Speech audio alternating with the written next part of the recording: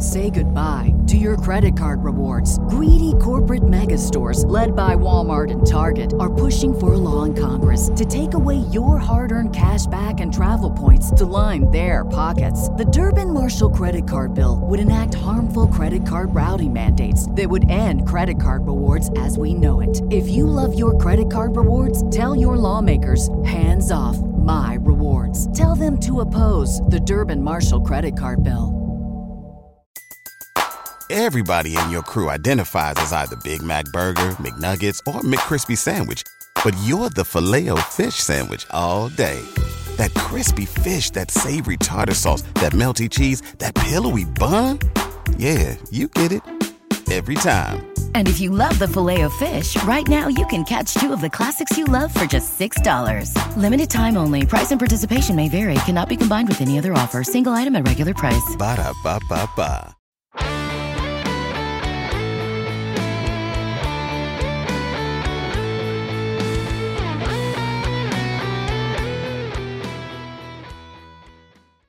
Welcome to today's edition of the Baseball America College Podcast. I'm Teddy Cahill. Joining me, as always, is Joe Healy, and we are here on Selection Monday.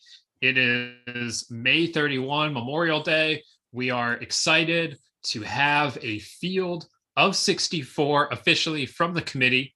We are going to talk about the decisions the selection committee made today, the bracket that they have presented to the college baseball world after not having a tournament for 2 years. We're just excited that there is a bracket. We're going to get into what it looks like, the decisions they made, the bubble, and also a little bit about conference tournaments from over the weekend. And of course, Louisiana State made a very notable move here as Paul Mainieri will retire following this season. So we're going to get into Paul's legacy and what it means for LSU and all the rest of that here on today's edition of the Baseball America College Podcast, which is presented by Rapsodo. Rapsodo has become the industry standard in player performance data.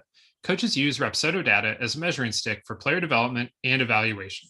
The Rapsodo National Player Database is a free service that allows you to see how you stack up against your peers and provides a pathway to get discovered by scouts. You can check out the Rapsodo National Player Database at rapsodo.com/national database. All right, Joe, like I said, it's Selection Monday, and that means that there's a new field of 64. We're done talking about our projections, although we did go 63 of 64 for the fourth straight tournament in terms of our projections, so I'm sure that'll come up. That's pretty dope. I'm not at all not proud of that. So Joe, just as we're rolling through here, we've got a field, and we're going to address the decisions that went into the field more than the field itself. We're going to break down the bracket in this week's second edition of the Baseball America College Podcast. So make sure, if you're interested in that you are subscribed to the podcast on your favorite podcasting app, Apple Podcasts, Stitcher, Spotify, wherever you get your podcasts. Subscribe there. We'll be back here later in the week to really break down regionals and talk about teams that we like to win regionals and et cetera. But here, Joe, I want to talk more about just the field and conference tournaments and all the rest of it that went into it over the last several days since we podcasted here last.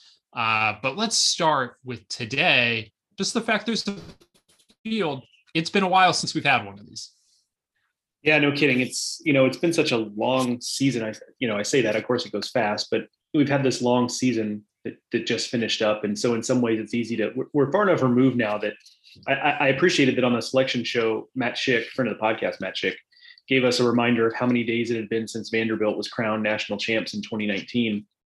And so that was, I think, a good reminder for me, like, wow, we're back in this place, and that feels really, really good. It's cool to get excited about the bracket again. It's cool to start dreaming on what these matchups will be. It's cool to start dreaming on what super regionals would be, what Omaha looked like, all of it. And it comes off of a great week of conference tournaments. I thought conference tournament week was exactly what you want it to be, to set up regionals to be an exciting round. So the committee gave us a lot to chew on. We knew that was going to be the case this year with just being such a unique year. And they certainly did not, I don't know if did not disappoint is the right way to put it, but certainly there'll be a lot to talk about. But on a baseline, it's great to actually be able to have this podcast. I'm not going to lie. I mean, this time last year, we were podcasting with Matt Schick and Mike Rooney about not having a bases loaded to get excited about it. And here we are a week away from that being back in our lives. Yeah, actually on this day last year, Runes did a mock selection show on Instagram Live that I went on. It was it was a thing that only Runes could do, I feel like. But that was last year. And this is this year with a real tournament, and the games are going to happen here on Friday.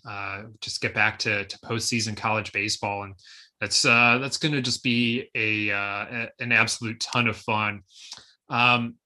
The committee this year comes out with their tournament bracket, and it's topped by Arkansas, your number one national seed. No surprise there. They also top our final regular season, or our final top 25 of the regular season, which we released last night. Yeah, that was Sunday night. And that's the 14th week in a row. Arkansas is number one.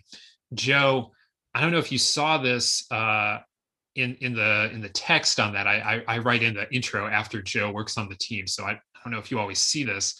Did you see how long it's now been, or the last time anybody has been number one this many weeks in a row? I didn't see it, actually.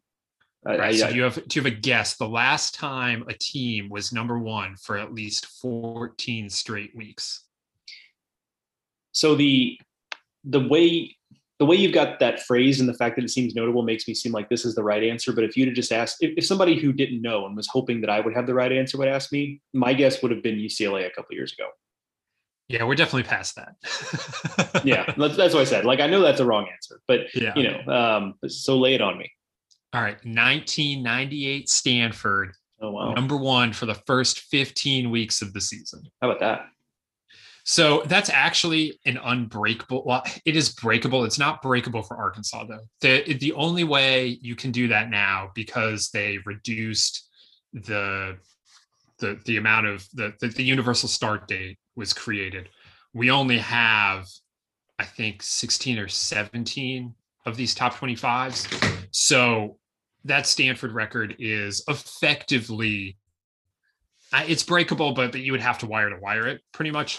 And Arkansas is going to fall just short of wire in this if they are number one at the conclusion. But that's what they're aiming for now is 98 Stanford one more time as number one team. And I'm sure some Arkansas fans, if they do win the national title, will talk about how, well, we were number one for more weeks than Stanford. I'm like, yeah, okay, that's not inaccurate, but whatever. We'll talk about that when we get there. But Arkansas remains number one. They win the SEC title, and then they are number one in the committee's field as well. No surprise there. There were a few surprises within the top 8 seeds. Texas was the number 2 seed, which I had walked away from over this week in our projections. I'd had it there last week, and I think I said on the podcast that Texas had all but wrapped up the number 2 seed. And then I walked them all the way down to number 5 last night. And I as good as I have gotten at projecting at-large teams, I'm still not very good at the seeds. And I should have just listened to myself last week that Texas was the likely number 2 and moved on with that. But they are number 2, Tennessee 3, Vanderbilt 4. Tennessee, of course, making a run to the SEC tournament title game. That propels the Vols ahead of the Doors. And then you got Arizona, TCU, Mississippi State, and Texas Tech rounding out your top 8, notably not included Notre Dame. But aside from Notre Dame not being in there, I didn't really have many thoughts on the top 8 seeds. Yeah, same here. I generally have a hard time getting too bent out of shape about where they rank the 1 through 8. And really, I probably should care a little bit more, just because I think that's a vestige from the days when it truly, outside of some bragging rights stuff, and maybe if you care about where you get slotted in the CWS bracket, if you get that far, there really wasn't a ton at stake when it comes to whether you're number 2 or number 5, because they weren't seeding 9 through 16. So you were just going to get lined up with wherever the committee lined you up, typically with someone from your general region. So it really didn't matter. Now it does matter a little bit, just because you're talking about their seeding 1 through 16. So there is that.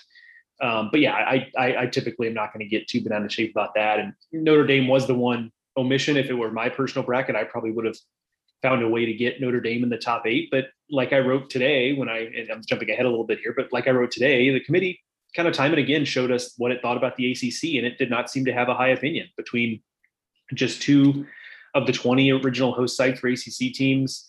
Now Notre Dame not getting a top 8, and certainly it didn't do great on the bubble today. I think those were all just different ways in which the committee showed us what it thought of the ACC. So it is, for those, even though there are criticisms of not having Notre Dame as a top 8, it is in line with what they've shown us so far this season.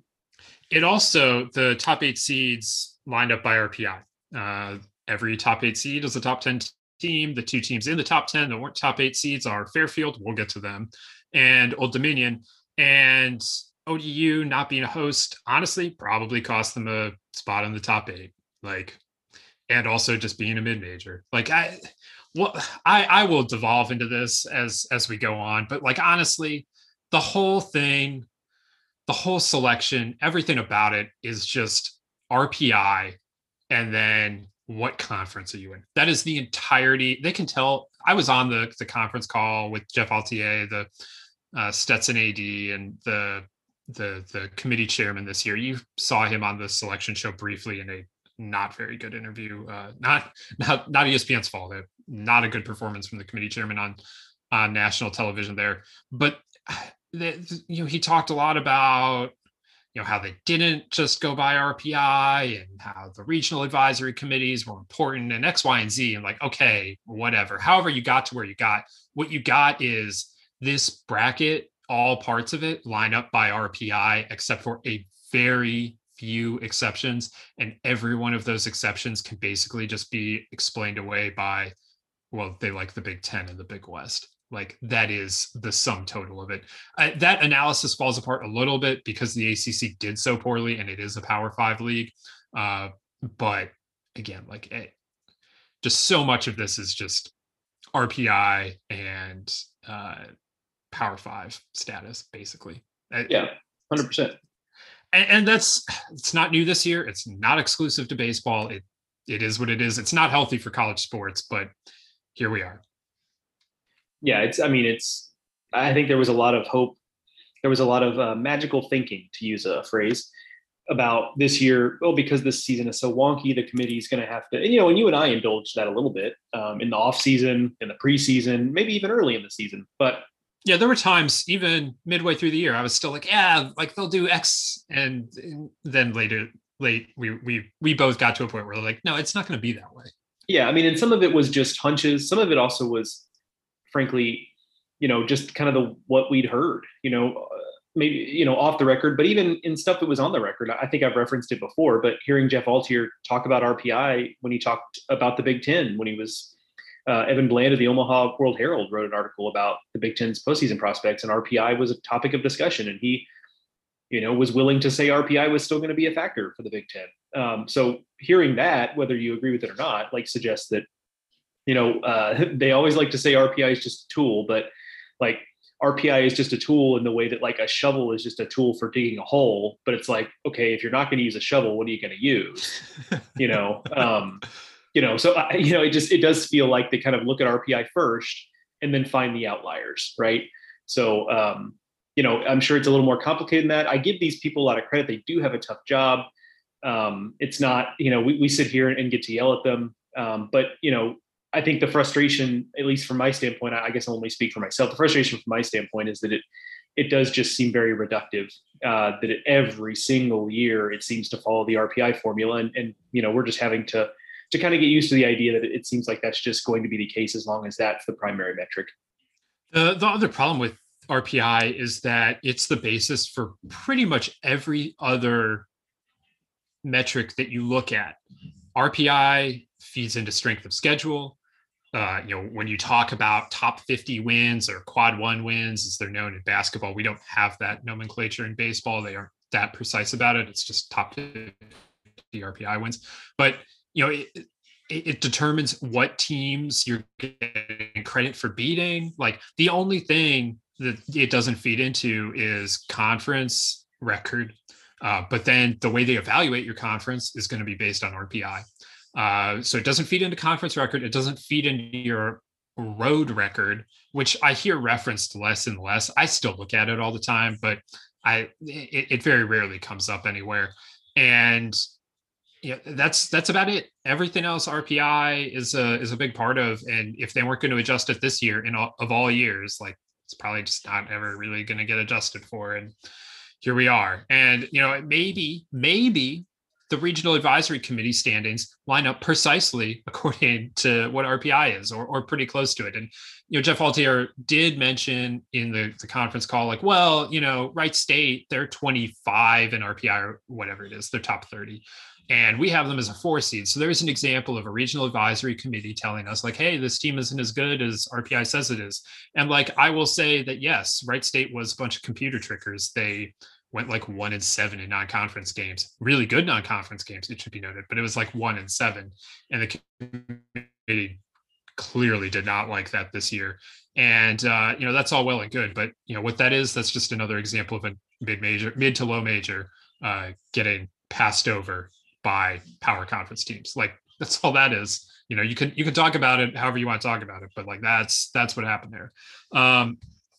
So yeah, that's I guess that's my overarching analysis of the field, is that it's imperfect. This season was imperfect, but if you just paid attention to RPI, you would have been like 95% of the way there to what the committee got. And it's unfortunate that maybe that's the way it went down, because the ACC and other conferences like did not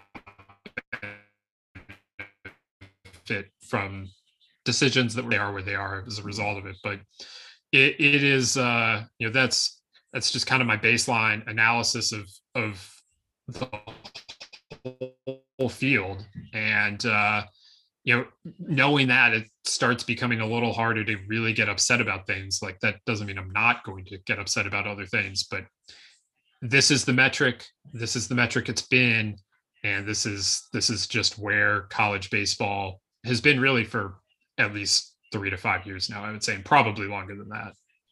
Yeah, and it's because of that. So here's the funny thing. It's like it's because of that, because we know time and again, like, to put a fine point on what you're saying, the top 40 in RPI are all in the field.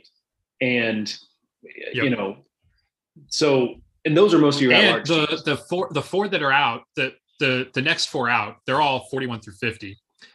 There are only 3 teams outside the top 50 that weren't in the 68 of 64 in and first 4 out. There are only 3 teams that weren't top 50. Yeah. So there you go. It's not even just like Teddy and I sitting here, like kind of cherry picking, because like the top 30 RPI teams, just to pick a random number, like all deserve to be in and are all like fine and locks and all that kind of stuff. So like, so it's not just like we're looking at the top 30 and then it's spotty after that. And we're saying, look at RPI. No, it's like, it's the top 40. And then like everybody who was in the discussion is top 50 or whatever, with a couple of exceptions. So, so it's kind of because of that I'm kind of 2 minds of the way conference tournaments work. Like, it's crazy that Jacksonville went and won the ASUN tournament after it showed like zero, interest in winning games during the regular season. But on the other hand, you know what? If that's what it takes to get a second ASUN team in, like, okay. We had the Fairfield discussion before. We can certainly have it again today. But you know what? If that wonkiness is what it takes to get, a second team in from a small conference like that, okay. I just, if that's what it's going to take to get a little more variety in the field, like, I guess that's just what it's going to have to be. So I can sit here and be disappointed for Pitt, and in a lot of ways I am. But on the other hand, that's another example of just kind of a meh major conference team in a meh league this year in the ACC that got left out. That, had they been in, we kind of would have just, because it's Pitt, it feels a little bit different, but really that's just kind of your typical, like, on the bubble major conference team that if there are RPIs there, typically gets in. So I'm all for variety. I don't like that that's just the way we have to establish it, is by having these like wonky upsets of the best team in small leagues, because then we get nervous that championship team of Liberty, for example, is not going to get in, or Campbell. And this year both did, and that was great. But that's really the only way we get that type of variety at this point. Let's set the ACC teams aside for a second because they're their own kind of special nonsense here. But Joe, one of the last team in, I guess, was Alabama, which I had as the last team in, like literally all week long. I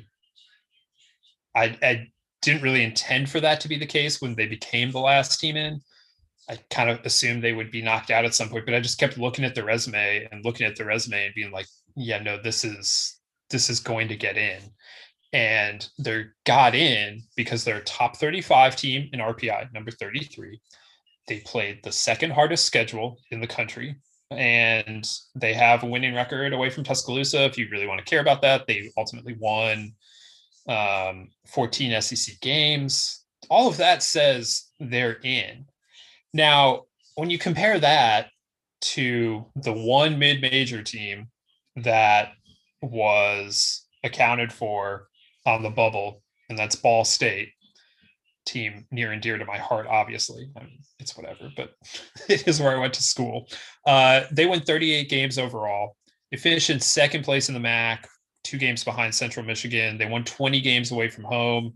They split at Arizona. They won a series at Kentucky. They played the 14th hardest non-conference schedule. Problem is they played the 159th most difficult schedule overall because the MAC is the MAC. So where do you land on that? Like, Alabama undoubtedly played one of the absolute hardest schedules in the country. If you want to tell me it was 2 versus 1 versus 5, whatever, that's fine. It's there. And they played relatively well against it. The only thing they didn't do, the only metric they have going against them is the fact that they finished under 500 in the SEC. I personally find it really hard to get exercised about they went under 500 in their conference. Like okay, whatever, man. Like, the conference schedule there is really hard. Like, in my ideal tournament, you'd have room for both Ball State and Alabama. But I find it really hard to get exercised about LSU and Alabama's inclusion in the field in the way that I'm seeing a lot of people get really worked up about it. Yeah, they're pretty standard resumes. Like, it would be one thing if these were kind of groundbreaking situations. I mean, they're very borderline resumes. I would not recommend another team go 13-17 in the regular season and lose its first game, which, by the way, was won by Georgia, which did not get in. So that was kind of funny how that worked. I didn't think that. And here's the thing about Georgia, real quickly, is that they are just they were 41 in RPI as opposed to being top 40, and Alabama and LSU were 8+ spots higher than them in RPI. And Georgia only played the 11th hardest schedule in the country. Although I do think it's notable that their non-conference schedule was 136, and I think that hurt them versus Alabama. At least LSU's non-conference schedule was similar range, but it is interesting how that went down within the SEC. Yeah, Alabama got a decent amount of help. They played Wright State, swept them. Those were some of the losses for Wright State you reference. That ended up actually really helping Alabama. If they schedule a not good mid or low major team there, who knows where they're at, So McNeese on opening weekend. And we think McNeese is a good team. They just won the Southland, but McNeese's RPI isn't good. So if it had just been another team like McNeese, so yeah, okay, good, you got in the tournament, and it's a good team, but it just didn't have that kind of year. Oh boy, it would have been a lot different for Bama. Yeah, so it's just funny how these resumes can tip on a razor's edge, because maybe it doesn't matter, but maybe it does. Maybe their RPI is sitting at 43 right now, and they're probably out if it's 43. So, I'm with you. I don't get too worked up about them being in, because I think at this point I'm just so resigned to those are resumes that get in.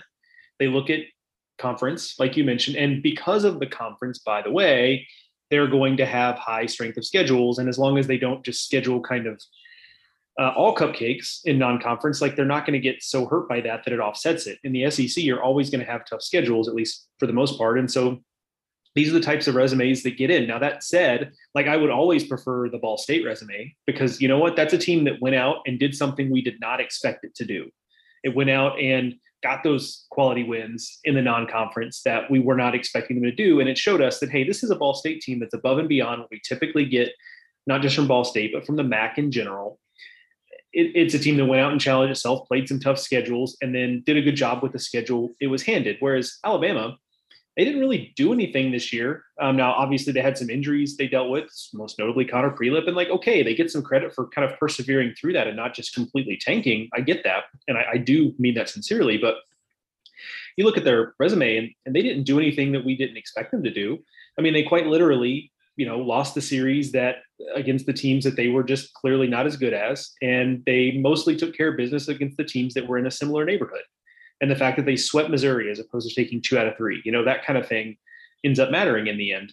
But there's nothing there from the Alabama resume. And I don't mean this to disparage them or the players. Like, congrats on getting in. It's a big deal for this program that's building its way back up. But there's just nothing here, other than the RPI, conference affiliation, and the like that we talked about at the top.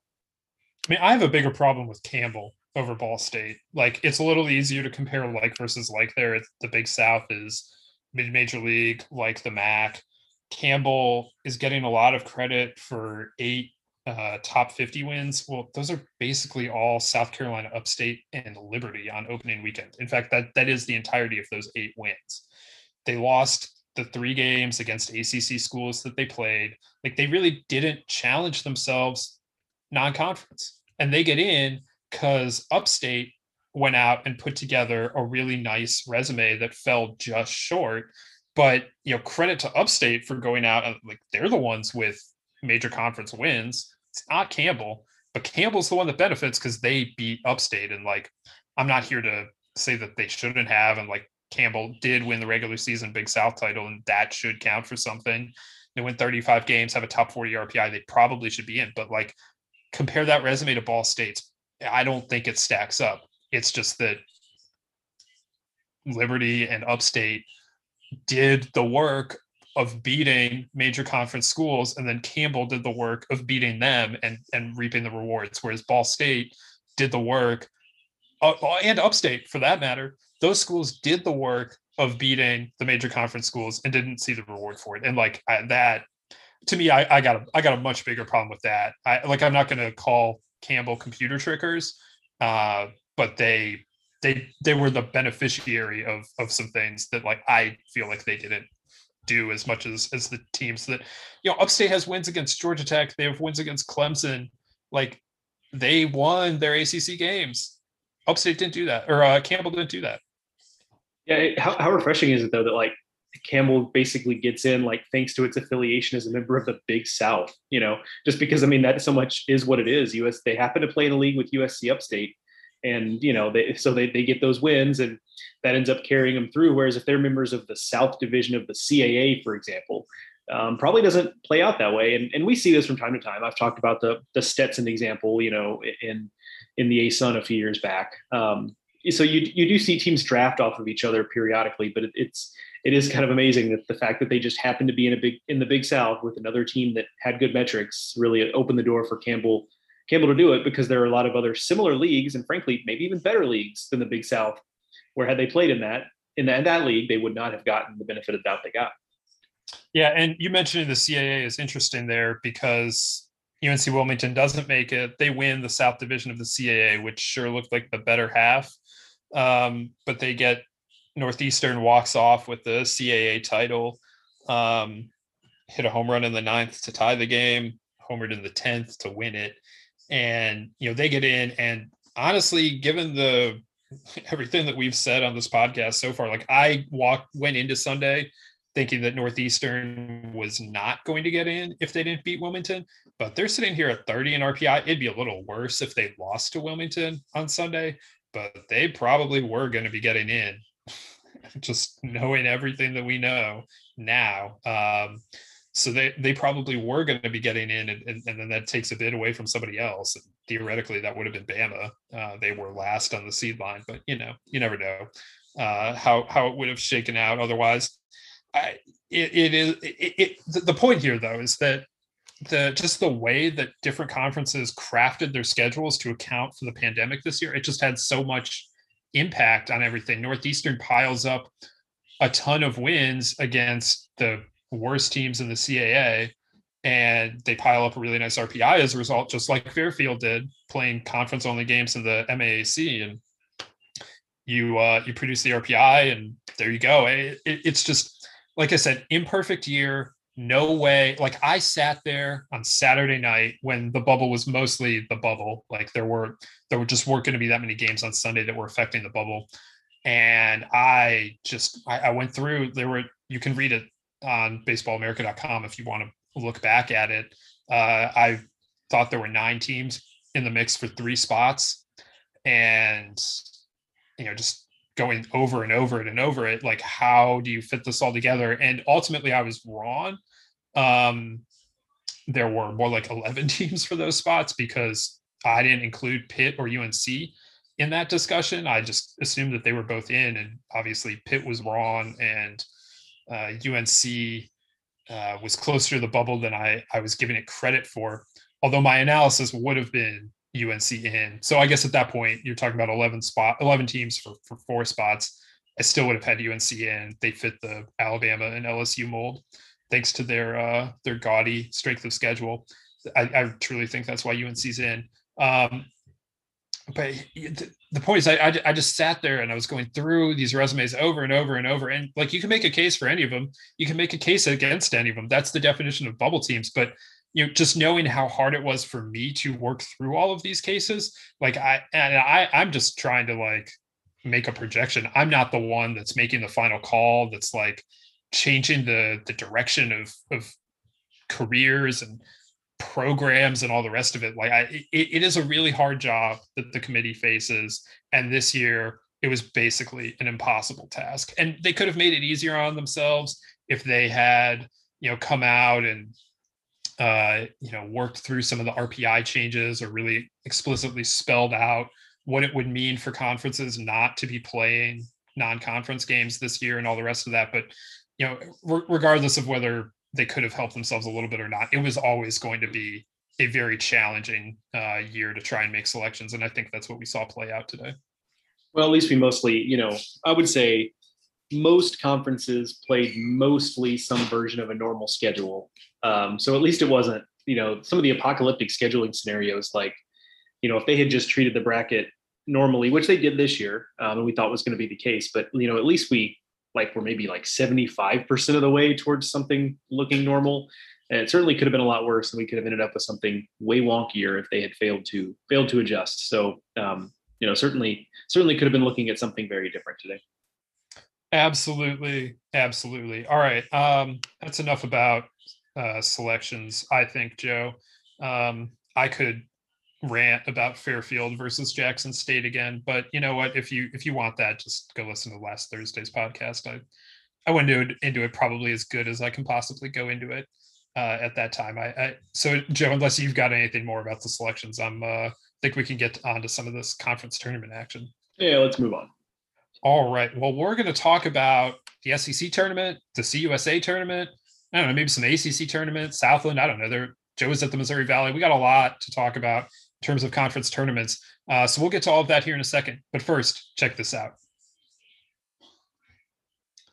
All right, Joe, conference tournaments, they were fun. I had so much fun watching all of them.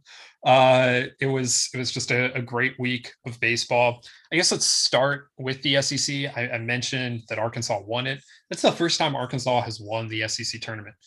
Do you happen to know when the last time they won a conference tournament was? I'll let you know that it was this. It was the Southwest Conference, the old Southwest Conference. Pour one out for that. But Joe, do you know what year Arkansas happened to win the Southwest Conference title? I don't know. I will say 1992. 1985. Oh, how about that? So Arkansas had one conference tournament title in program history, which was kind of like I until a few weeks ago, that was totally off my radar that Arkansas had never won the SEC tournament, and that it had been that long since they won any kind of conference tournament. So shouts to Arkansas. They just kept rolling. They did it the way you would expect them to do it. Kevin Kopps pitched some significant innings against Tennessee in the championship game. He pitched significant innings against Vanderbilt in the winner's bracket game on Thursday. That was in many ways the highlight supposed to be the highlight of the tournament, was Arkansas playing Vanderbilt. It was going to be Rocker. It was Rocker and Wicklander. It just didn't quite live up to it. because Rocker and Wicklander were both out in the fourth inning. Partially their own doing. Neither one had great control. Partially, I mean, some people might say that is related to the umpire strike zone, but also just because they were watching their pitch counts very carefully. I think both of them would have worked longer if it had not been the week before regionals. But it was just kind of what we come to expect from Arkansas all week long, and they rolled to 4 wins. Yeah, and it's I think in just another.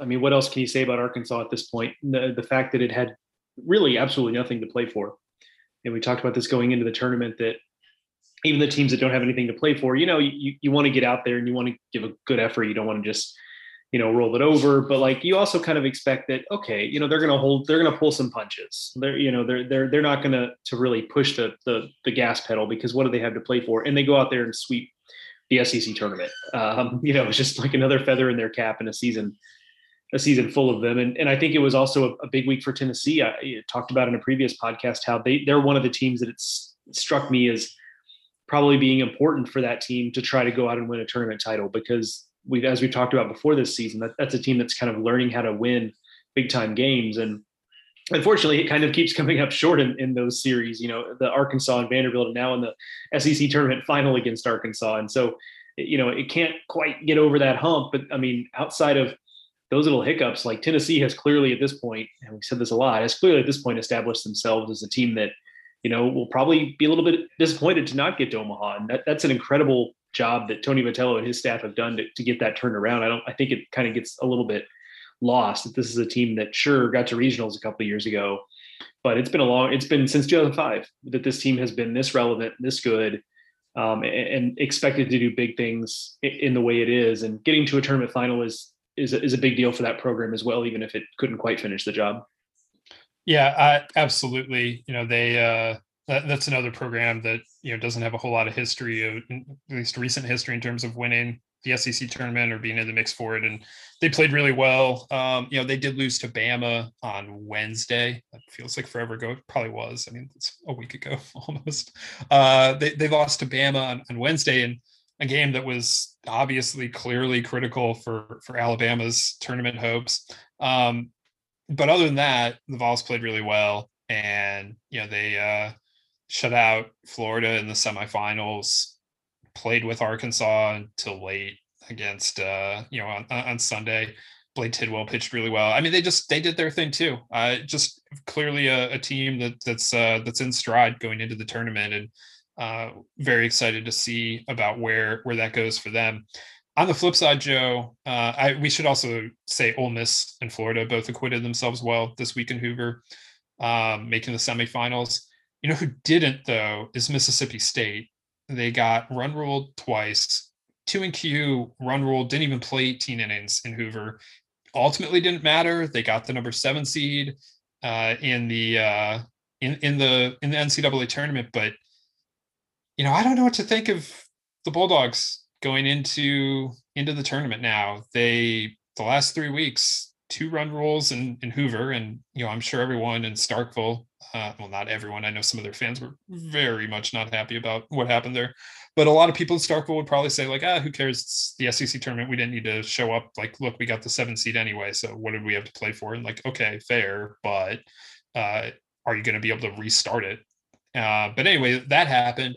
They did sweep Bama the week before, but if you rewind it to another week, they lost at home to Mizzou. Like, I genuinely don't know what to make of the Dogs going into regions. Yeah, same here. They have this kind of bad habit, I would say, of not seemingly not playing very well when the stakes aren't particularly high. And the good teams are the ones that you don't have to really throttle back up to play. Arkansas is a great example of that. Like, they just haven't had any off weeks. They haven't had any weeks. Even Vanderbilt has had weeks where it just feels like they're just not sharp. Arkansas has had none of those. That's why they're number 1 and why they are where they are. And Mississippi State, they go into that series against Missouri, and Missouri at this point is like out of the SEC tournament race, based effectively, not a lot to play for there. Mississippi State had just basically gotten to the point where we were all talking about how they they're coming off a series win against South Carolina. It was, pretty big road series there. And, we were just starting to talk about them as like having sewn up all of the big picture things that they needed to sew up. And then they go in a weird series. It started on Thursday. Those Thursday series can sometimes be a little wonky too. And they lose that series to Missouri. They get back on track by sweeping Alabama. But again, they go into the SEC tournament. We feel pretty good about them as probably a top 8, and they just turn into just an awful performance. And so I guess the argument to why this is okay is that, so regionals are coming up, and clearly they're not going to be able to just kind of sleepwalk through that. So that tends to bode well. But on the other hand, you're now a long time removed from what it feels like their best baseball was, frankly. The sweep against Alabama notwithstanding, it's been a long time since we've seen a consistent version of Mississippi State. It's in there, but how much can we expect it to be there after what we saw last week? Because it just was an absolutely brutal week. There's no other way to put it, frankly. Yeah, I'm concerned about them. They're matched up against the Oma Irish, and I know I said we weren't going to talk about projections here or anything, but I'm going to say right now, I'm riding with the Oma Irish. Like, I'm not riding with Mississippi State. So I'm sure that'll thrill everyone in Starkville, but I don't know how viable it is to go into the new dude and win a super regional. Like, I was there in 19. It's not going to be easy to do, but at this point, I just don't know that you can trust them to put together the 5 wins over the next 2 weeks that they're going to need. I don't know if I can trust them to be that consistent. Being at home is going to be really significant for them. It's still a really good baseball team, but I would not be thrilled with the way they're going into it. And it's always interesting when you see a coaching staff that just clearly doesn't care about the conference tournaments. And I haven't talked with Chris Lemonis about it, but his record as a head coach in conference tournaments is 6-12. He comes from the Dan McDonald coaching tree. I don't have Mac's record in the ACC tournament in front of me, but I know it's not good, or the Big East tournament. I don't have Mac's conference tournament record in front of me, basically. I know it's not very good, though. Certainly not so since they got into the ACC and it stopped mattering quite as much. Like, if you rewind it to the front of his career, it was probably better. But it just seems like they don't care that much. And, there are positives and negatives to that. But right now I'm feeling a little more negative about Mississippi State than I was a month ago. A lot more negative, I should say. The positive is, you mentioned there are positives and negatives, and the positive is fairly clear. This is an extreme example. Getting run ruled twice is kind of an extreme example of this, but I think they probably would have liked to have won a game. Certainly, it goes without saying. But the positive is that these tournaments are taxing. And you have to decide how much, like we talked about with Arkansas, how much do you really want to push for this, especially if you're in the double elimination portion and you lose an initial game. So now you're talking about having to play extra games to get back on schedule, if you will. So, so I understand the, wanting to kind of be a little bit careful with conference tournaments. And that's, of course, we're making an assumption about what the motivations are here. The positives are understandable, but man, they are this year, Mississippi State really tested the bounds of what is an acceptable performance, if that's truly what they're looking to do to kind of take it easy in Hoover. Yeah, absolutely. That's certainly a good point and worth remembering as well. Let's switch gears to the ACC tournament. And Joe, I frankly watched none of this until Sunday because for some reason I was blacked out of the pool play. I have no idea what happened there, but whatever. What I do know, though, is that Duke won its first ACC tournament title ever. It had not won an ACC title since 1961, just before they created the ACC tournament. The ACC tournament actually incredibly old, I learned yesterday. Joe, trivia time. First ACC tournament was when? 1955. Joe, I just said they won in 61, and that was prior to the creation of the ACC tournament. Oh, I wasn't listening very well. We're gonna leave that in because that's actually a very good distillation of sometimes what happens when I stop talking and I start clicking around on my laptop while you're doing a lead in. So the ACC tournament began in 1973, and they played it for like 6 straight years. And then in 1979, they were like, finals is kind of in the way this year for a bunch of teams. Like, we're not going to play it this year. And then the next year they brought it back.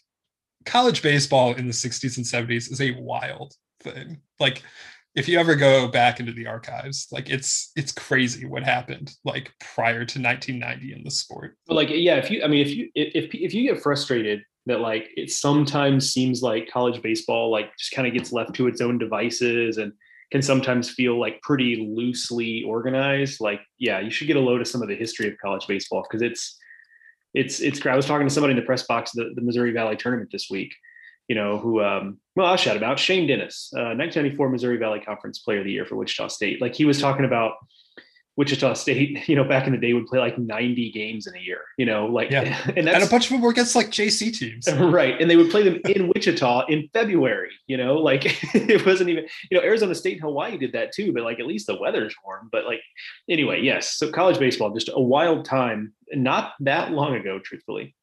Yeah, absolutely. So Duke goes out and they win their first ACC title in a sod of a long time, 50 years and 60 years. I can do math. And they do it by beating NC State 1-0. Not the kind of conference title game you expect to see, but in the ACC, because they do pool play, it was just the fourth game of the week for both teams.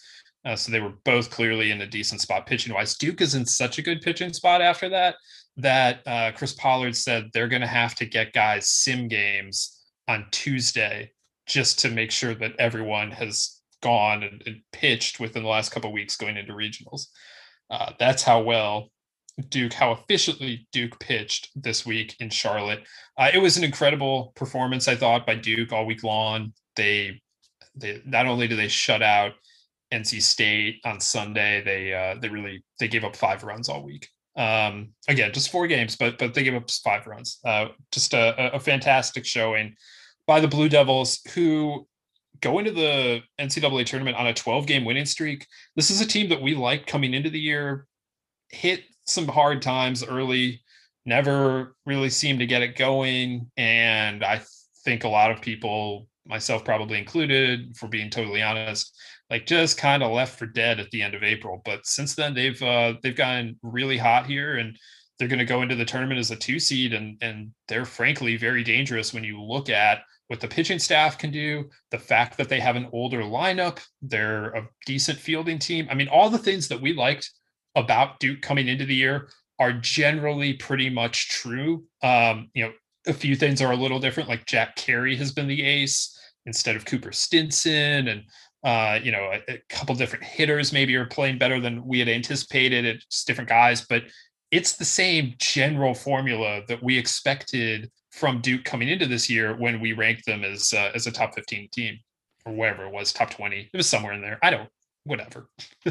What a flex by Chris Pollard to go, yeah, we're gonna have to do some sim games this week, guys. Like, it was incredible when I saw that. Our pitching is in too good a shape right now. We got to get some work in while everyone else is pitching in other conferences. Like, they're going to the poor kid who hasn't pitched since like March 15th to try to get him some quality innings in a championship game. The ACC is a weird deal where there are a lot of criticisms of ACC's pool play, most of which are valid.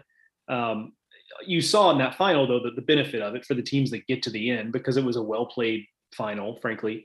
But another one of the things that doesn't get talked about as much in terms of the format is setting aside the blackout things, and it was kind of a weird deal where the games are on ESPN Plus, but like the graphics were Bally Sports, which is the rebrand of what we knew as the regional Fox Sports networks. So I'm not really sure exactly what goes on there, but that probably had something to do with why you were blacked out, because you're in the triangle area. I saw that happen once before, like Georgia Tech, that happened to, like at some point during the year, and I was confused at the time, and like, yeah, you're probably right, that's probably what happened here. So weird little like legalistic carriage issue there, probably based on it being carried by Valley or whatever. Anyway, Duke, interesting team. Like, it kind of, with the exception of winning the ACC tournament, which is obviously a great accomplishment, that's part of it, like kind of does have a similar resume to what we talked about with Alabama. It's not like they basically got back in position because they swept Virginia Tech and Clemson, two teams that were absolutely cratering at the end of the season. And that's what really got them back in position. The resume is really kind of, with the exception of it and, Pitt is obviously out of the field, but, it was the only team early on to really get Pitt. So it had that, but otherwise, like, the series wins aren't going to blow you away, but the team, I think, is good. And it's shown. I saw them against Georgia Tech, and it feels like across the board, they've shown quite a bit of development and improvement through the years, because I looked at the stat sheet the other day and was kind of blown away by some of what I saw. A guy like Chris Crabtree was really not swinging it too well when I saw him, and he's really come around, and they've gotten everything they could have asked for out of Peter Matt, the grad transfer from Penn. RJ Schreck has had a big year breaking out. Like, the offense actually has had a level of physicality to it that I didn't really anticipate. And, the pitching, I think, has been fairly steady all year. I just think it took us a while to your point about it being Jack Carey, for example, leading the way instead of Cooper Stinson. Like, it is disappointing that Cooper Stinson did not take a big step forward and become like that bona fide all ACC type of ace. But the pitching has been pretty steady all year. I just think it took us adjusting to, like, okay, well, maybe this pitching staff isn't going to put up these big time numbers, but it's still a pretty good staff, and the stuff is good. And obviously they're playing their best baseball at the right time. I'm with you. Like, it's a pretty dangerous team, and one that, we didn't talk much about for the reasons you laid out. But I think it too is also true that it's a beneficiary of doing kind of what Alabama did, which is just, hey, got hot at the right time and won all the games it was really supposed to win. It didn't really go on any sort of like extended horrible losing streak, and they play their best tournament in the ACC tournament, and or best baseball in the ACC tournament, and now we're going to see the fruits of that as a 2 seed. It should be noted too that Duke, they lost their pitching coach like a week before the tournament or the season started, 2 weeks before the season started. Dusty Blake gets hired away by the Cardinals to be their major league pitching strategist. Not entirely sure what that means in terms of his day-to-day responsibilities, but credit to what kind of respect they had, for him.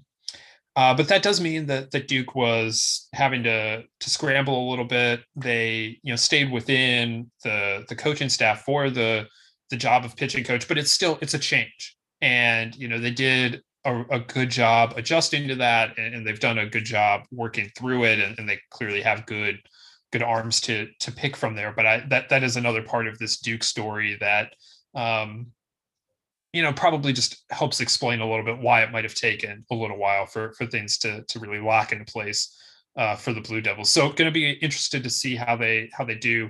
Last 2 tournaments, of course, they have won regionals. So look out. They're playing hot, and it's a program that didn't used to have any sort of, NCAA tournament DNA in it, but now has, there are a lot of players there that have experience and that know what it takes to win a regional. So I think Duke is a dangerous 2 seed here.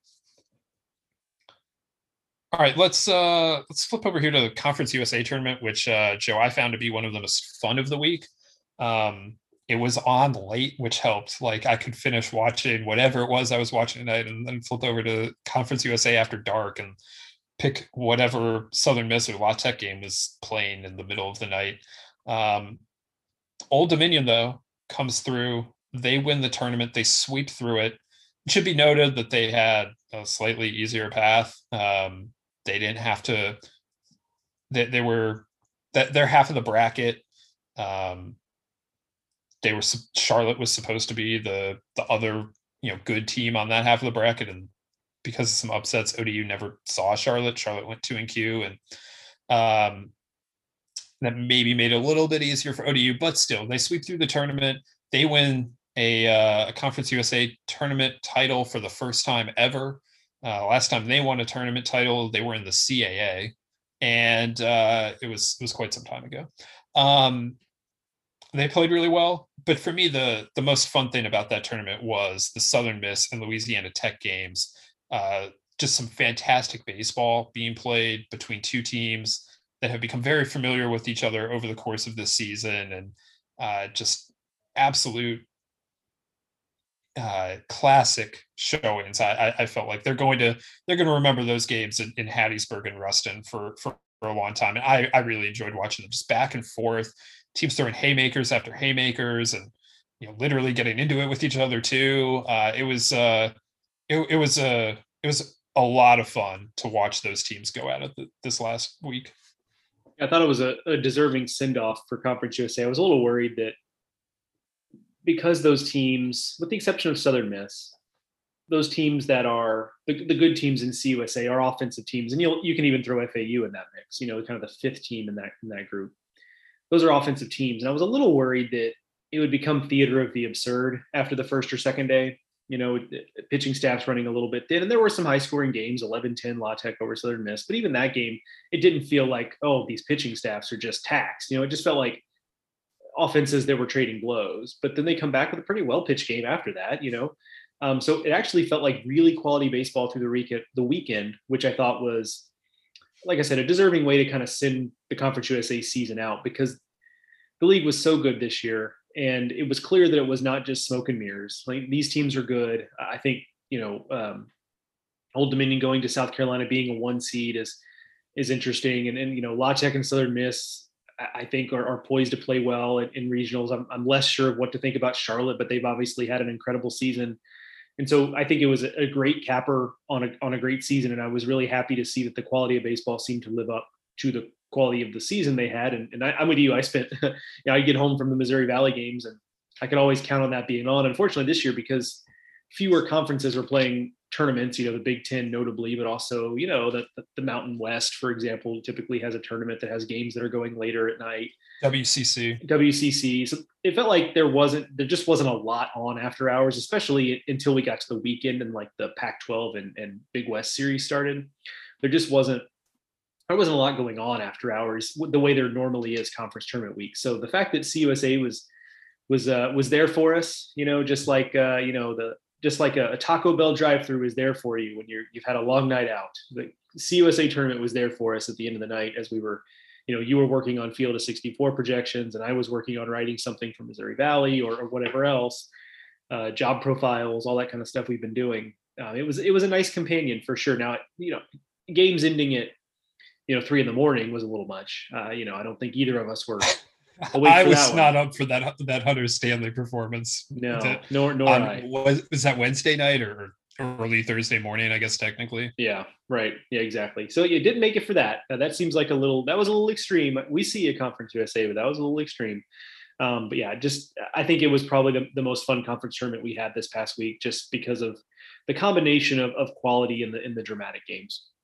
Yeah, and also shouts to Ruston. I mean, I've written about it before, talked about it, but just the way that community and that program have rallied after the tornado ripped through town a couple years ago, damaged JC Love Field, aka the Love Shack. The way that they've come back from that, built a new stadium on that site that looks awesome. The fans were really into it.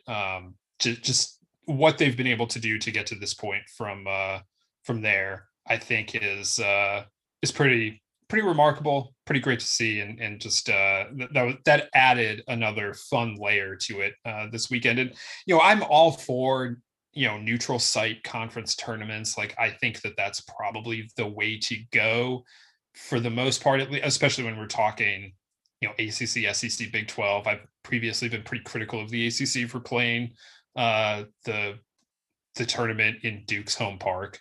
I know it's not quite the same thing, but like, it's still Duke's home park.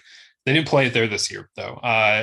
But to see Conference USA in Ruston, I thought was very special this year. All right, Joe, you mentioned you were at the Missouri Valley tournament. DBU wins that.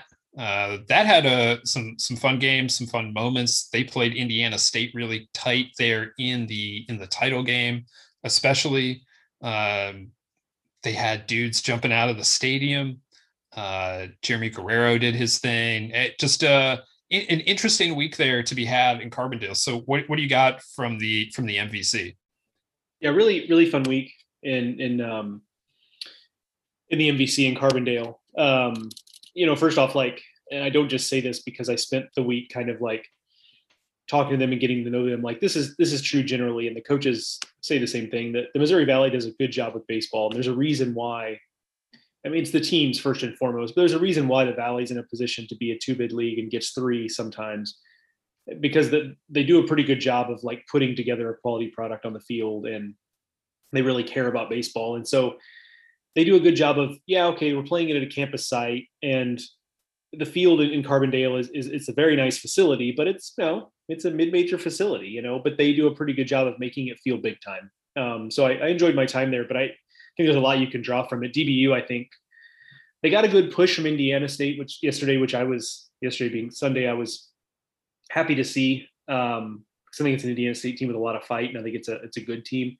But DBU was just, the eye test would tell you, far and away the best team there. The physicality of their lineup is incredible. That's always the case with DBU, but it really runs pretty deep this year. There's not one guy who's having just like this mammoth season. Jackson Glenn was the MVC player of the year, but his numbers are excellent, but they're not, far and away better than anybody else in the lineup. And it feels like their pitching, which has been more of a question mark, and certainly the depth isn't quite there. And I think we saw that when they got to they played one fewer game than Indiana State going into the final on Sunday, and Indiana State really pitched them to a stalemate through a lot of that game. So the pitching depth at DBU, I think, is still something you'll have to watch for. But in terms of the rotation, with Dom Hamill and Rhett Koba and Luke Eldred, who's coming back from Tommy John but looked really good in his start over the weekend, I think is going to make them a pretty dangerous out. And they're going to Fort Worth, which that's a place they're comfortable playing. They probably would rather go somewhere else just because they go there all the time. But I think that's a comfortable matchup for them. And well, I mean, you say that, but like the choices reasonably are Lubbock or Austin. Like maybe they could have gotten themselves sent to Ruston this year, but like given those choices, I'll take Fort Worth. Yeah, for sure. Yeah, and I think it's just one of those things that, because I heard that, from at least one DBU person over the weekend. It's like, Fort Worth, we go there all the time. But like from a competitive standpoint, you're right. I think they just say that because, you want the variety, I think. Sure. That makes sense. Yeah. So Indiana State, solid team. And look, I mean, Jeremy Guerrero, I would love, and it's not going to work out that way, but man, I would love for Jeremy Guerrero to throw against Vanderbilt. Their number 2, Indiana State's, is not whoever that number 2 is, and it's not 100% clear, which is, part of the issue, is not strong enough to where they'd feel comfortable waiting on that. But the matchup of him versus Vanderbilt would be fascinating. And I wrote about Jeremy Guerrero while I was there. It's just like the epitome of mixing and matching, throwing the kitchen sink at hitters, locating just beyond belief. And he's ridden it to being the best pitcher in the Missouri Valley Conference. So I think again, talk about comfortable matchups. They're going to Nashville. They played well there in 2019. It's a different team. I've been less enthused about this team as I was the 2019 team all along, but we'll see. So the other story to come out of the Valley was that Southern Illinois had kind of snuck onto the bubble. They were obviously not an egregious team that missed. Their RPI was like 80. Like that's just not going to do it in any year. But won 40 games, first time since 1990 they've won that many. The real work with SIU starts now. That's a really veteran team, a lot of seniors on that team. So I think, Lance Rhodes, him proving that he's going to turn SIU into a year after year contender in the MVC starts now, because there's going to be a lot of rebuilding on that roster. And it's one thing to do it with a veteran team, a lot of which he inherited and that he supplemented through transfers and new faces is one thing. Being able to kind of reboot that and be able to be a contender year after year is another thing altogether. And so that work starts now for SIU, but they were a nice other story that kind of snuck on the radar because they've sometimes 40 wins can be a magic number to the committee, and they have some quality wins, throughout the year. So they were kind of a nice little sneaky story there, but ultimately just came up a little bit short. And, there's little storylines here and there we can get into in the off season when it comes to the Valley, but I really appreciated getting a good look at DBU because it's a team that, frankly, I had been a little bit down on this year because it took them a long time to get going, it felt like. But now that they're going, I really like the team, and I think it's got a shot to play really well this weekend. You don't want to deep dive Valpo? Look, hang on. Look, I'm not saying Valpo is going to go out and be DBU 2 years from now, but that is a painfully young team. Their entire position player core, essentially, a couple key guys are upperclassmen, but basically their entire starting lineup are freshmen and sophomores. If they can get a couple arms in there, Valpo, it's taken a while for Valpo to get up to speed in the MVC, but I don't think, I'll put it this way, I don't think Valpo is going to be a doormat come next year and come 2023. Now, rebuilding after that, we'll have to see. But they've kind of been, I hate to put it so bluntly, but they've kind of been a doormat since they've been in the MVC. They were a little more competitive this year. And I think the next 2 years, that team has got a chance to be more than just competitive in the MVC. I'm kind of excited to see it. You heard it here first. All right, Joe, I don't have a whole lot about the Big 12. TCU beat Oklahoma State to win the title. Kansas State played pretty well. Texas Tech didn't. Kind of generally what we come to see in Oklahoma City for the most part. What I do want to talk about, though, is the Southland, a place that is near and dear to your heart. And in that title game, McNeese State defeated Sam Houston State 2-1. Surprising pitchers duel to win the Southland, but a really great story for McNeese. This is a program and a university and a city in Lake Charles, Louisiana, that have just been through an incredible amount this year. You start with COVID, and then you throw in 2 hurricanes. Hurricane Laura last August, 150-mile-an-hour winds coming through there, did a lot of damage to the McNeese campus and to Joe Miller Ballpark, one of the hardest hurricanes to hit the U.S. in recorded history. So that happened in August. 6 weeks later, Hurricane Delta hit almost exactly the same place in Louisiana. It was not as powerful, but it definitely brought more damage and hampered recovery efforts. Then, the winter storm that ripped across the South just before opening day, that hits them as well. They didn't get to practice for a week leading up to opening day, and all they had to do was go to Alabama. So that didn't go well, and they got swept. And then I don't think this really made national news, but they got some significant flooding in Lake Charles just 2 weeks ago. They dumped a foot of rain on Lake Charles, and there was more flooding, and it's just more on top of recovery efforts that are still ongoing. The city and again the programs it didn't need. And through it all, the Cowboys have been really resilient. There's been a lot of other stuff that happened in there too. Justin Hill missed a weekend due to COVID. He's their head coach, and just a bunch of little things like they had to play back-to-back double headers one weekend, and just kind of things that happen throughout the season. But when you throw that on top of the natural disasters that they've been dealing with, they had to be a really resilient program all year long, and they were. And they go out and they play really well this week in the Southland tournament, and they win it, second straight Southland tournament that they've won. They're going back to regionals. They're there in 19 going to Nashville, and now they're back in regionals. And I just thought that was one of the best stories, coming out of conference tournament week. Yeah, totally agree. It's also all of the above was true. It's also just kind of nice because they were one of those teams that we had highlighted early on of look, here's a smaller conference team that has everybody back and who has a history of success, and who could be that type of team that, hey, you don't want them to pop up in your regional, or maybe they're good enough to be an at-large team. And so many of those just didn't really work out.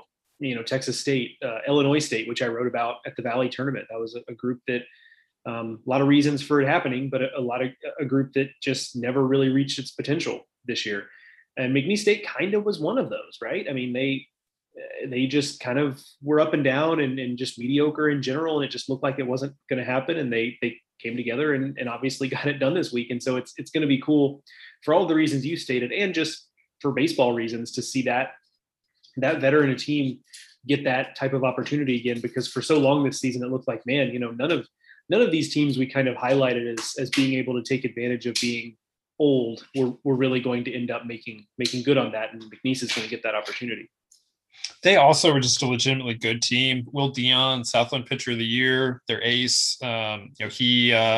He's been great all season long. Clayton Raspberry's their leading hitter, and he's a pretty dynamic player on the field. And then also he has this outrageous beard that Justin Hill told me to enjoy while you can, because it's getting shaved off this summer because he's getting married, and his fiance has already said that the beard's got to go for the wedding photos. And they've got some other really good players throughout there, guys that have just played a ton of college baseball. To your point, Joe, they're a very old team. They have 7 regulars in their lineup that are either 4th or 5th year players in college baseball. So they're going to Fort Worth. I don't think TCU is going to be thrilled to see them there. And, because they're going to have to contend with Will Dion on Friday. And it's a team that knows what they're doing. And I'm going to be interested to see how they go. And, also it's just a program that I feel like is hot right now, coming out of the Southland tournament, and has shown that they can win in a couple different ways. They can pitch, they can swing the bats. It's a dangerous team. All right.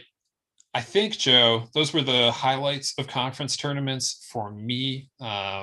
Presbyterian winning the Big South was cool. That's their first one ever.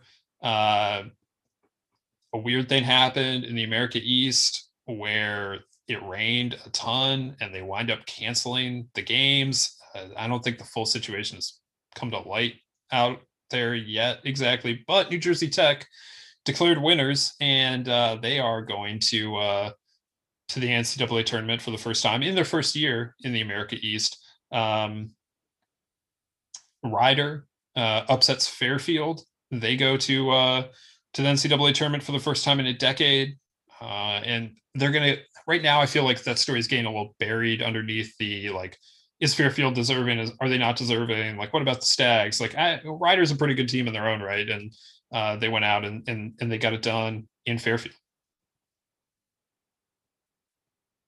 Yeah, it does feel like there are a lot of those little stories around it. I'm glad you brought them up, because there are a lot of little stories here and there. First time teams, it's been a while since it happened, in a few weeks, but we talk about Norfolk State being a first time entrant into the NCAA tournament. And so it does, there are little stories here and there of teams that have never been there or haven't been there in a while, or what have you, that are kind of cool. And it's easy to lose sight. And I think you and I do a pretty good job, but I think just generally it's easy to lose sight of, we get very wrapped up in, who's going to win regionals and the super regional matchups. And then we're always looking ahead to Omaha. But for a lot of these teams, getting to this point is the destination. And so, it's part of what makes conference tournament week so fun. It's part of why I love it.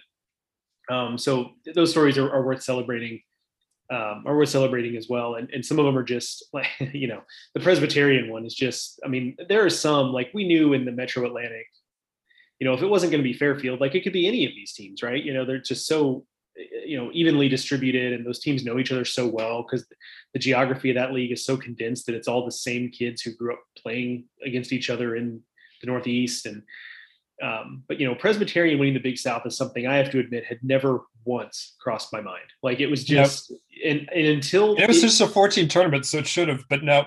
Yeah, and until they did it, I don't think I had even given a second thought to. I noticed that Campbell and USC Upstate had lost opening games, so I noticed that. And then I probably did not notice another thing that happened in the Big South until Presbyterian won the auto bid. It was just one of those things that was, I scrolled on Twitter, saw it, and was just flabbergasted by it. And of course, happy for those kids, but man, just something I had not given any thought to beforehand. Yeah. I watched some of the Campbell elimination game at some point, because I was kind of trying to track, is Campbell going to get in on the bubble, or what's the deal here? But yeah, Presbyterian, I just kind of assumed that Campbell was going to figure it out somehow, and it's not how it went down. So good for the Blue Hose, good for the program, and they went out and they got it done. That conference has been very interesting since Coastal left. It's been pretty wide open. Campbell's done a good job at kind of trying to become the class of the conference. They've won the regular season now 3 or 4 times in a row, but there's still a lot of openness to that conference. Campbell has not completely become a behemoth yet. So congratulations to Presbyterian. All right, Joe. On Friday, a bombshell news announcement happened in Baton Rouge. Paul Mainieri retired.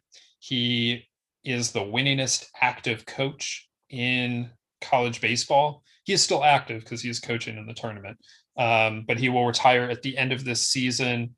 He has he has more than 1,500 wins. He won a national title. He built a Notre Dame into a power in the Big East before taking over at LSU and returning the Tigers to national prominence. I mean, you can say a lot about Paul Mainieri, but I mean, at the end of the day, it's just he's had an incredible career. Just one of the greats in college baseball, and he will step away at the end of this season. Yeah, and there's a lot of focus on, rightfully so, what he did at LSU, highlighted by the national title in 2009. But when I put together the job profile, I tried to highlight a little bit that this is a long, distinguished career. It obviously starts at Division II level at St. Thomas, and being the son of Demi Mainieri, and so there's a lot of history there in South Florida. But he goes to Air Force, and he leaves that position as the second winningest coach in program history. Has recently been passed by his former player at Air Force, Mike Kozlowski. So he had in the history of Air Force, which has not had a ton of success, like he was one of the more successful coaches there. And then he goes to Notre Dame, and for a brief period, he's got Notre Dame really cooking as a national power. That was really the last time until this year where Notre Dame has been nationally relevant like that. And then he goes to LSU, and it's worth remembering. That was a time where there was a lot of hand-wringing about LSU's place. Skip Bertman had retired and Smoke Laval took over, and it sagged a little bit under Smoke Laval. And so Mainieri came in and year one was rough. Year two, he's back in Omaha. Year three, national title. And that's exactly what they were looking for there. So obviously there was LSU fan base is always going to be a little bit itchy because they're the biggest brand in college baseball, and the expectations there are as high as that of any program in the country. But I don't think you can look at his time there in Baton Rouge as anything but an unmitigated success when you consider what they were looking to get from him when he first came in, and really in the abstract, especially when you consider how different college baseball is now versus the college baseball that existed in a different era of LSU baseball. Yeah, I mean, I say all the time, like the 90s aren't coming back. And oh, by the way, like Skip Bertman wouldn't have done what he did in the 90s and the 2010s. Like, sorry. The sport has changed. I'm not trying to take away anything from what LSU accomplished during that time, but it's just a different time in college baseball. That being said, though, he established, the program's place in the sport, and it's always going to be a challenge to get there. And, Paul Mainieri never shied from that. It was, he very much understood that year over year, the expectation started with going to Omaha, and really most years was like, okay, but like, are you going to win in Omaha? Yeah, we'll be there, but like, what about winning it this year? And it's a tough thing to do to be in that kind of job. And he did a really good job with it ultimately. I know they wish that they'd had another national title or two in there, but to play for one or to play for two, to win one, he did a very good job in Baton Rouge, goes out with more than 1,500 wins. Not many coaches in the history of the game can say that. I believe there are just 7 that won 1,500. And he went out and he did that. And, this is what he dreamed of doing. His father, Demi Mainieri, was, a college baseball coach at Miami-Dade Junior College, won 1,000 games, national title, a great in his own right. And, so Paul grew up wanting to be like his father. And, he lived out his dream, winning a national title and coaching at some of the biggest places that you can coach at in college athletics. So congratulations to him, and happy trails. We'll see what LSU can do now with his last go round in the NCAA tournament. They are going to be in Oregon. Not an easy draw for the Tigers, but we'll see. Now it's interesting that like LSU hasn't hosted just twice in like the last 5 years or something, and now both times they've gone to Oregon, Oregon State last time, and now Eugene this year. So just apparently, if LSU is not going to host, the committee just wants to send them out to Oregon. But we'll see where they go from here. Just again, an incredible career for Paul Mainieri, and we'll talk a lot in the weeks to come about where LSU goes next. A lot of different names they can chase after. They're going to chase the best in the sport, though. And they should.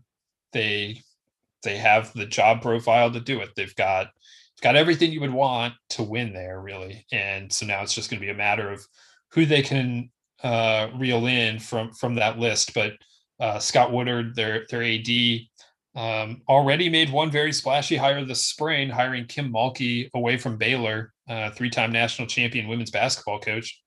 So that he did that. And then when he was at A&M, he hired Jimbo Fisher, who had won the national title in football at Florida State, gave him a 10-year, $75 million contract to do it.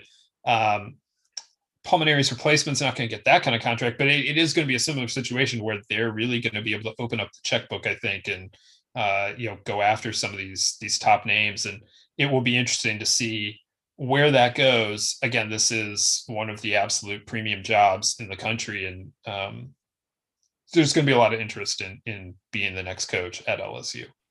Yeah, there are a lot of. I guess I'll put it this way: there are a lot of jobs where you hear names associated with it, and you kind of go like, I don't know. That seems like dreaming, or seems like something that's not realistic. But LSU is one of the very few jobs in college baseball where they don't really have to settle for candidates necessarily. There will be names you hear associated with this, or may have already heard, where you go, I can't believe he'd be interested, or like, why would he, and that's because it's LSU. LSU is one of the few places where they can truly just think of which people they would want to be leading this program, and can reasonably reach out to those people and not expect to have the other side hang up the phone quickly. Everybody has to listen to LSU. And so they are going to be able to throw their weight around a little bit this offseason. And there's another job in the market now with Texas A&M that probably feels similarly about itself and has a lot of reasons to. And I think it's going to make for an interesting offseason. I should also note here that Mike Sansing, a longtime Kennesaw State coach, he's been there for 30 years. He is retiring. He announced that today, Selection Monday. He is the sixth winningest active coach. Done an incredible job at Kennesaw State, led them from NAIA Division II to Division I, won big at all of those levels, NAIA national champion, Division II national champion, took the Owls to a super regional in Division I. I know that's not a national championship, but considering that they're coming out of the ASUN, that's pretty significant. So again, happy trails to Mike Sansing. And Joe, I'm sure you have some recollections of that super regional team. What do you got on Kennesaw State 2014? Yeah, I do remember well, actually. It was a team that I seem to remember when they got to the super, like it seemed to run out of steam or run out of gas, just got overmatched. But they won a regional. I believe it was in Tuscaloosa. I think they were playing Alabama, and one of Mitch Gaspard's last teams, maybe his very last team. No, he 16 is his last. Yeah, so one of his last like really good teams there at Alabama. They got through that regional, is my recollection of it anyway. I hope I'm not wrong on that, but I do remember that was also a year. That was an interesting year in super regionals because College of Charleston got through. Monty Lee, the head coach there, they took on Texas Tech, which at the time was not the Texas Tech that we know it to be now. At the time, that was novel, Texas Tech being in super regionals. And you're not going to believe it, but they won 2 games against College of Charleston, 1-0 somehow in Lubbock. So, they were part of that just kind of weird 2014 super regional round was Kennesaw State. And, unfortunately didn't really, didn't serve as any sort of real springboard for Kennesaw State. Like, maybe they were hoping it would. We ranked them in 15 very highly in the preseason. I wasn't actually I arrived at Baseball America in the middle of that season. I wasn't part of that, but so I don't know fully what went wrong for Kennesaw State in 15. But yeah, they were ranked highly, didn't quite come together. And then in 16, they did win the ASUN regular season title. Yeah, so it's been a very nice program, and a very nice run for Mike Sansing, obviously, but they've always been right there in the mix in the ASUN. And just that 2014 Super was not a trampoline moment for Kennesaw State in the way they probably had hoped that it would be. So they won the Tallahassee Regional that year, but they did beat Alabama to. Okay. So I had like half my facts right there. You are correct. Yes. Okay. I'll take it. All right. So we will see what kind of Cinderella runs we can get this year. There is, of course, the chance that there are several of them or none of them or whatever. But in this year, with some of these older teams, we talked about McNeese. Louisiana Tech definitely has the experience on their side as well. Maybe somebody can make some sort of Cinderella run, and we can get another 2014 Kennesaw State in this tournament. But we will be back here on the next edition of the Baseball America College Podcast, breaking down the tournament, looking for some of those sleepers, looking for who's going to win these regionals, which start this weekend. We'll also be previewing those regionals over on the website, baseballamerica.com. So look for those there to come throughout the week. You can follow us on Twitter. I'm at Ted Cahill. Joe is at Joe Healy, BA. Thank you all for listening to the podcast. Thank you to Rapsodo for presenting this and every edition of the Baseball America College Podcast. For Joe, I'm Teddy. We'll talk to you next time.